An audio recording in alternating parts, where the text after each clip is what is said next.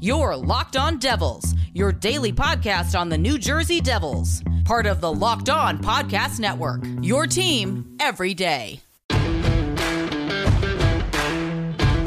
Elliott scores! Shane Willis just got nailed by Stevens. The New Jersey Devils are the Stanley Cup champions. Alrighty, what is up, New Jersey? Welcome back to the Locked On Devils podcast here on the Locked On Network. I'm your host, Trey Matthews. Happy Tuesday, everybody. You got through Monday, and you didn't have to deal with an episode on Monday, because if you missed a series of episodes last week, I informed that I am changing the schedule until further notice, because this is when I can only get studio time. During the week and during the weekend, it's just a hassle just to try to get security to open the door for me to the studio, because as you guys know, I'm in school, and, things are just, my life is, all over the place, because I got so much to deal with. I got to deal with work, I got to deal with school, I got to deal with this podcast, I got to deal with everything, but I love you guys so much that I just decided just to change it up just for you guys. So, you know what? I think it's better to have an episode on Saturday versus Monday, because Saturday, you don't have anything to do but to listen to, music on your phone. But instead of listening to music, why don't you listen to a podcast? Preferably my podcast, whereas Monday, you're dreading the week. Man, you are tired. You're sad that your weekend went by so quickly. Your boss is giving you so much to do. And who wants to do that? Who really wants to just listen to a podcast on their way to work on a Monday at least? Because, Monday is just a long day. No one likes Mondays. I certainly don't like Mondays. So I'm doing you guys a favor by just posting on Saturday instead of Monday, in my opinion. But like I said, things can change until further notice. Tuesday, Wednesday, Thursday, Friday, Saturday for episodes. So, if you missed Friday's episode, which, I'm sorry. If you missed Saturday's episode, even I don't even know my own schedule. Woo! Goes to show you how much I hate Mondays, because I'm recording on a Monday right now. Oh, by the way, congratulations to the Tampa Bay Lightning for winning the Stanley Cup. Adam Danker of Locked On Lightning, I told you, buddy. I told you the Lightning had it in them. Congratulations to former New Jersey Devil Blake Coleman on winning the Stanley Cup. Man, I can't wait to do a crossover with Adam sometime. He's really busy. His phone is probably blowing up. He probably has so much stuff lined up already. He probably doesn't have time, but I don't know. I'm going to give it a shot. I want to get him onto the show, or I want to come onto his show, and I just want to talk about it, because I told him the Lightning would come out victorious against those Dallas Stars. And congratulations to Lindy Ruff's old team. If you ain't first, you are last. And in this case, you're with us. You are last. So if you missed Saturday's episode, I basically gave you guys the rundown of my USCHO article, and surprise, surprise, the article is lengthy. I didn't know this might require 3 parts, but that is not what we are doing today. I have Harrison of Locked On Jets, and I must say, this is probably one of my favorite crossovers to do. You know what? I say that about a lot of people, because crossovers are always so much fun. But what did we talk about in this episode specifically? Well, here's what we discussed. We discussed current players on the New Jersey Devils who maybe won't get Hall of Fame consideration, but should be in the Hall of Fame. Hint, hint, hint. He's played with our organization for, I believe, 14 years now. And he might be on his way to the Seattle Kraken. No, it's not PK Subban. No. It's someone else. Who would I give guarantee to a Hall of Fame? Well, you're going to have to wait and find out. In fact, this episode was so exciting to do. I might split this up into 2 parts depending on how long this one runs. But we'll see. Like I said, we split this... No, I didn't say this. We split this up into 3 segments. So I will give you guys question number 1 and question number 2 in today's episode. And depending on how long this episode runs for, I might post episode... Or no, not episode. Silly me. Like I said, it's Monday. It's been a long day. I might post episode... Man, I just did it again. What is wrong with me? I might post segment 3 tomorrow, because that was my favorite topic to talk about. What particular player on the New Jersey Devils, past or present, would I guarantee a Hall of Fame selection? I've covered him in my podcast before, and you guys are just going to have to wait and see. So without further ado, let's bring in Harrison, because my brain needs a rest right now. I am just fudging everything up, so I apologize for that. So, Harrison, take it away, my friend. Oh, wait. You're not ready? You're not ready? Well, what am I supposed to do? I thought we planned this out. Okay. I'll figure something out. You guys, I'm fudging up everything right now because it's Monday. My brain needs some energy, so you know what? I'm just going to take a Built Bar just to give me some fuel. So, anyway, let's bring in... Are you ready here? Wait a minute. You don't know what a Built Bar is? Let me tell you something about Built Bar. Built Bar is the best tasting protein bar ever. The improved Built Bar is even more delicious. 18 amazing flavors, including nut and non-nut flavors. 6 new flavors: caramel brownie, cookies and cream, cherry barcia, lemon almond cheesecake, carrot cake, apple almond crisp. Oh my gosh, this is delicious. I've already had a few when I go out to the gym, and they are super healthy too. You're probably thinking, wait a minute, these bars are covered in 100% chocolate, soft and easy to chew. Sounds like an unhealthy snack. That is not true. As I stated, Built Bars are healthy. Built Bar is great for the health conscious guy. Lose or maintain weight while indulging in a delicious treat. Built Bars are low in calorie, low in sugar, high protein, high fiber, great for a keto diet. And you, yes you, I'm going to make an offer that you can't refuse. Go to BuiltBar.com and use the promo code LOCKEDON and you will get $10 off your next order. Use the promo code LOCKEDON and get $10 off at BuiltBar.com. There we go. I repeated it so that way you don't have to rewind it. Go to BuiltBar.com and get your Built Bars right now. All right, guys, I know it's Monday and all, but I have fully recovered and my brain is recovered. Now Harrison is ready, so take it away, my friend. Good evening and welcome to a special crossover episode of Locked On Winnipeg Jets and Locked On New Jersey Devils. I am joined by co-host of the New Jersey Devils show, Trey Matthews. Trey, how are you doing today? I am great. How about yourself, Harrison? Doing pretty good. As those of you who have listened to yesterday's episode may or may not be aware of, we are doing a brief series about some Hall of Fame candidates from the current rosters and perhaps some players of years past who maybe should get a little bit of Hall of Fame love. And tonight we're going to be diving into the New Jersey Devils, who have a very interesting roster. There's a lot of young kids, a couple of older vets, and so there's an interesting pool of players. And kind of kicking us off, Trey, from this current existing roster, what New Jersey Devils do you think might actually be good enough to make the Hall of Fame cut?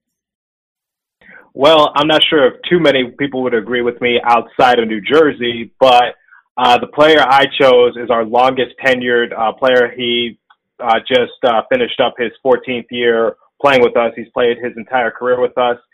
He's one of our captains. That is Travis Zajac. And what, has really defined Travis's career? It's funny because he's actually a Winnipegger, so a lot of Jets fans listening might have a little bit of a personal connection to the whole Travis or to the Zajac family. But what about his career, aside from it being like super long, would you feel he might get a little bit of a look? Okay, so he's played his entire career with the Devils, as I stated. He's been with us past, present, and he wants to stay with us for the future. He told the front office that he did not want to be traded, despite us going through a major rebuild. So that really says something about him and his character and him being dedicated to the team.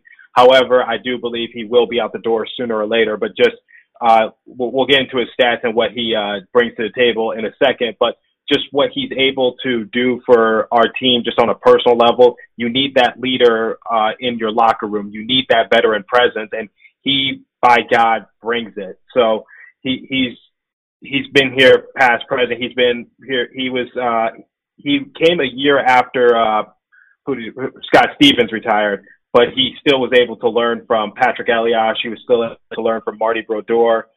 Yes, their careers were kind of on the downhill at this point of their time because of age, but still he was able to learn a lot. He's taken what he's learned from them, and he's now going to incorporate into a lot of our younger guys, including Hughes, Heiser, Brock, Foote, all those guys, and also whoever we're going to draft at number 7 this year. So just his dedication to the Garden City, what he's done for us for these past 14 years is just undeniable. And I feel as though a lot of people overlook him, and I just feel as though they don't really understand what he brings to a team, what he brings to the table. Because when they look at Zajac, they just look at just like a whatever, just like, a mediocre captain who's, been with the team for a while, just whatever. And he might, yes, is he overpaid? Yes, I will admit that he is overpaid, but I would be sad to see him leave. But at this point, I'm waiting till the Seattle expansion draft, because I touched on this in my show before, that I think it's either going to be him or Subban who will be out the door for this expansion draft for the Kraken. So either way, he'll be out of New Jersey in a minute. But just what he's brought to the table for our team, past and present, before all the rules changed, like the clutch and grab being abolished in 2005, how hockey is currently being played, he just means a lot to us. And in terms of like his his statistical impact, what was he able to accomplish? Because I know that he's usually been like a 50-ish point player during his best years.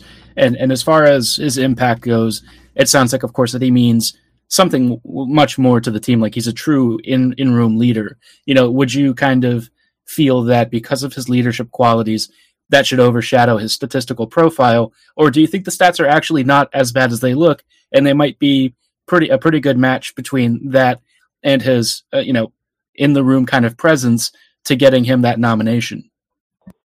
So at face value, Zajac is the Devils' best faceoff man, brandishing a 53.5% career average. He's routinely led Devils in faceoff percentage, a category the team has consistently struggled in for years. He's adept to penalty killer, plays a sound defensive game, and when he's with the right group of players, like with the right line mates, he can contribute offensively. Even though Zajac is now better suited for that second and third line role, or role coming off the bench for that matter, the New Jersey Devils never acquired an adequate established top-tier center since he broke into the league. I'm not going to say Jack Hughes is that quite yet, because I'm not the biggest fan of Jack Hughes right now. It's making him a mainstay on the team's top two lines, and the stats, yes, the stats, don't pop out, but I just want people to look a little deeper. I know it's difficult for Patrick Elias to get into the Hall of Fame, but just look at what Zajac's able to do. Like playing his entire career with the New Jersey Devils, that says something. He has been nominated for Selke Awards. 2 years ago, he was in the top 30 for votes. Like he received a vote for it. 2017, he was placed in 48th, so for the Selke Award. So he's been nominated for like awards like that. He just, obviously with the amount of tension and what he just brings to the table overall, he never won it, but he's had votes for it before. So do I think he'll get into the Hall of Fame? It's not really looking too favorable, but I think oh man, I got myself into a hole. Because do I have to be honest with myself, or do I have to be biased? I don't know, honestly. I believe he does deserve a chance. I'll just say that he deserves a chance. Yeah, I think he's in that really tough spot of, a lot of careers oftentimes have to have certain accolades or scoring records and trophies. And I know that Zajac sort of went under the radar for a very long time. And when it comes to Devils, especially long tenured players, his name doesn't always come up, but I definitely understand. You've talked a little bit about it, and I've actually had a couple of friends who are huge Travis Zajac fans.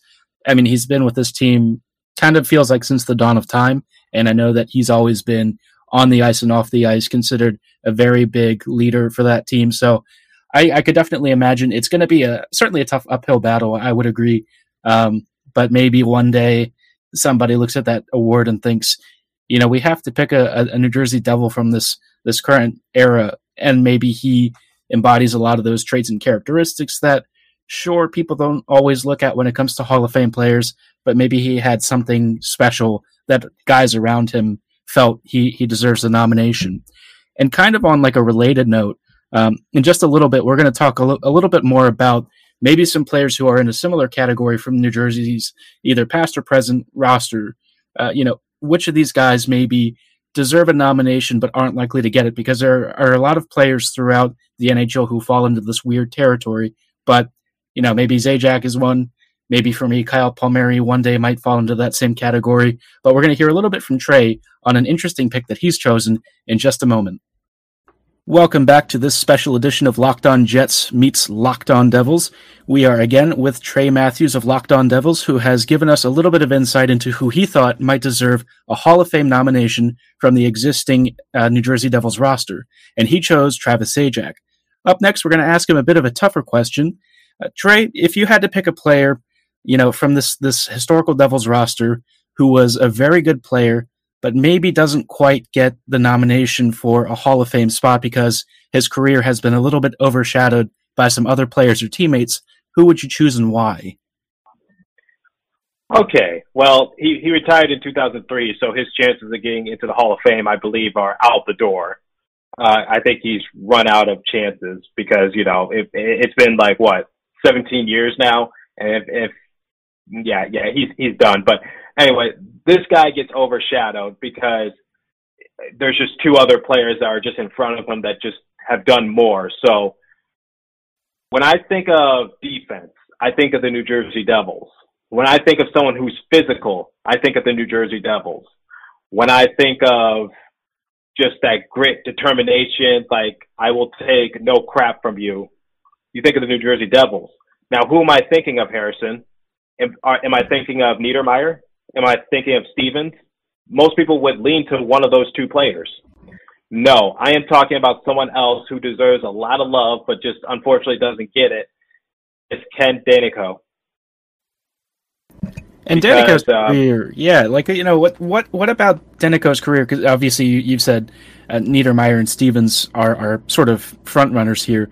Where does Daneyko fall in that pantheon of really tough physical defensemen? Well, what else do I need to say? Look at his minutes in the penalty box, 2,516.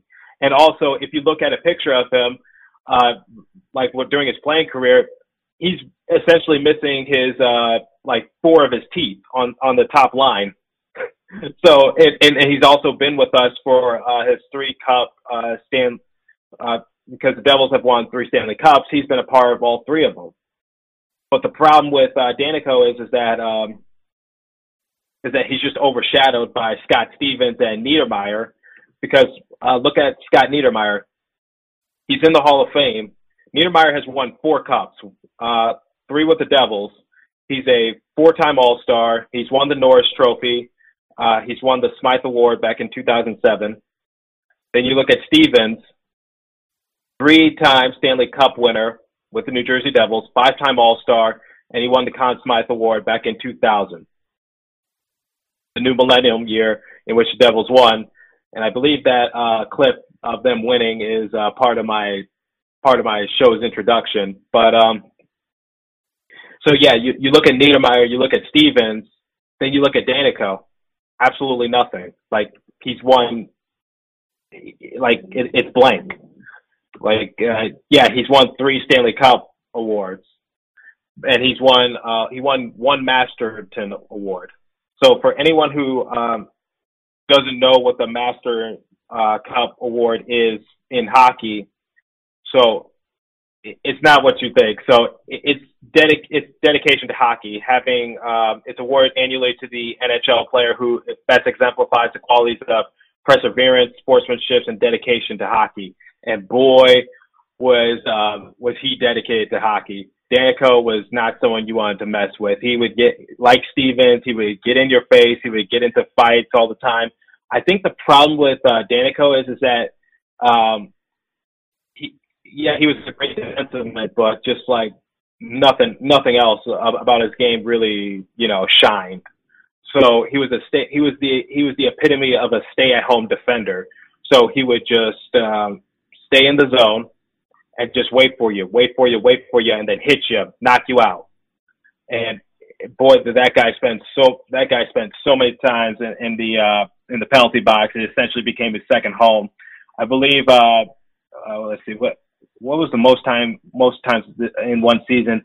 In the 1991 season, he spent 249 minutes in the penalty box. 249. What other player spends that much time in the penalty box nowadays? Yeah, certainly no one that certainly not anyone in this modern era. You have to go back either to like goon leagues or some very early NHL years to find guys who couldn't stay on the ice for more than just a couple minutes at a time. Right, and I think the problem with Daneyko is that you have to look at his overall stats. So he only has 36 goals. There was one time he went scoreless for 3 seasons. He scored no goals from 1999 until the 2002-2003 season, and he only had 2. And it's not like he was injured. It's not like he played in like 30-something games. He played in predominantly all of them. He played 78 games in 2000. 77 games in 2001, 67 games in 2002, and also his assist numbers. So, there's the stay-at-home defender who only plays one way. They at least generate some sort of assists. He only has 142 career assists.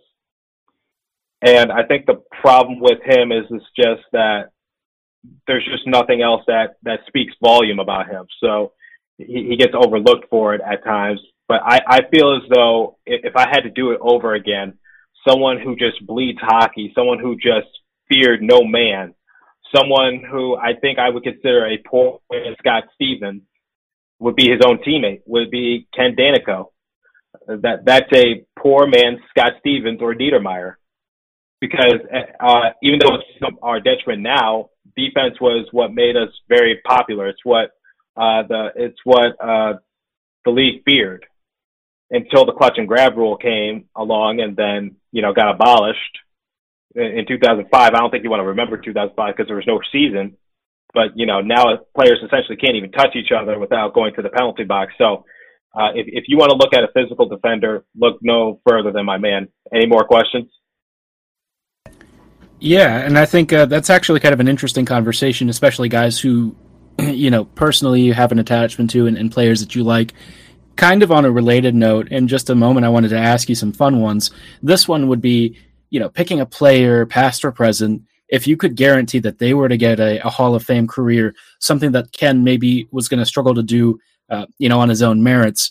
In just a moment we'll talk about who you would have picked and why you would choose this player, because I think there are probably a massive pantheon of Devils, either from those earlier years where they were just one of the most dominant defensive teams, or even over the past couple of seasons, we've started to see some interesting signs from these players that there may be a lot more spark than people were expecting, and they might become a fun team in just a few seasons. And unfortunately, I'm going to have to leave it there with Harrison, so thanks so much for the crossover. Keep an ear out for the final question because it's a big one, and I think a lot of people will agree with me. I have so much proof to back it up, so you do not want to miss part 2. And guess what? We are going to visit the trilogy, as I was saying, about my USCHO article. So tomorrow's going to be an interesting episode because it's going to be a divide. It's going to be one part crossover, one part just me one-on-one. So this is something I don't think I've ever done. So keep an ear out. Tomorrow's episode will be interesting. Okay,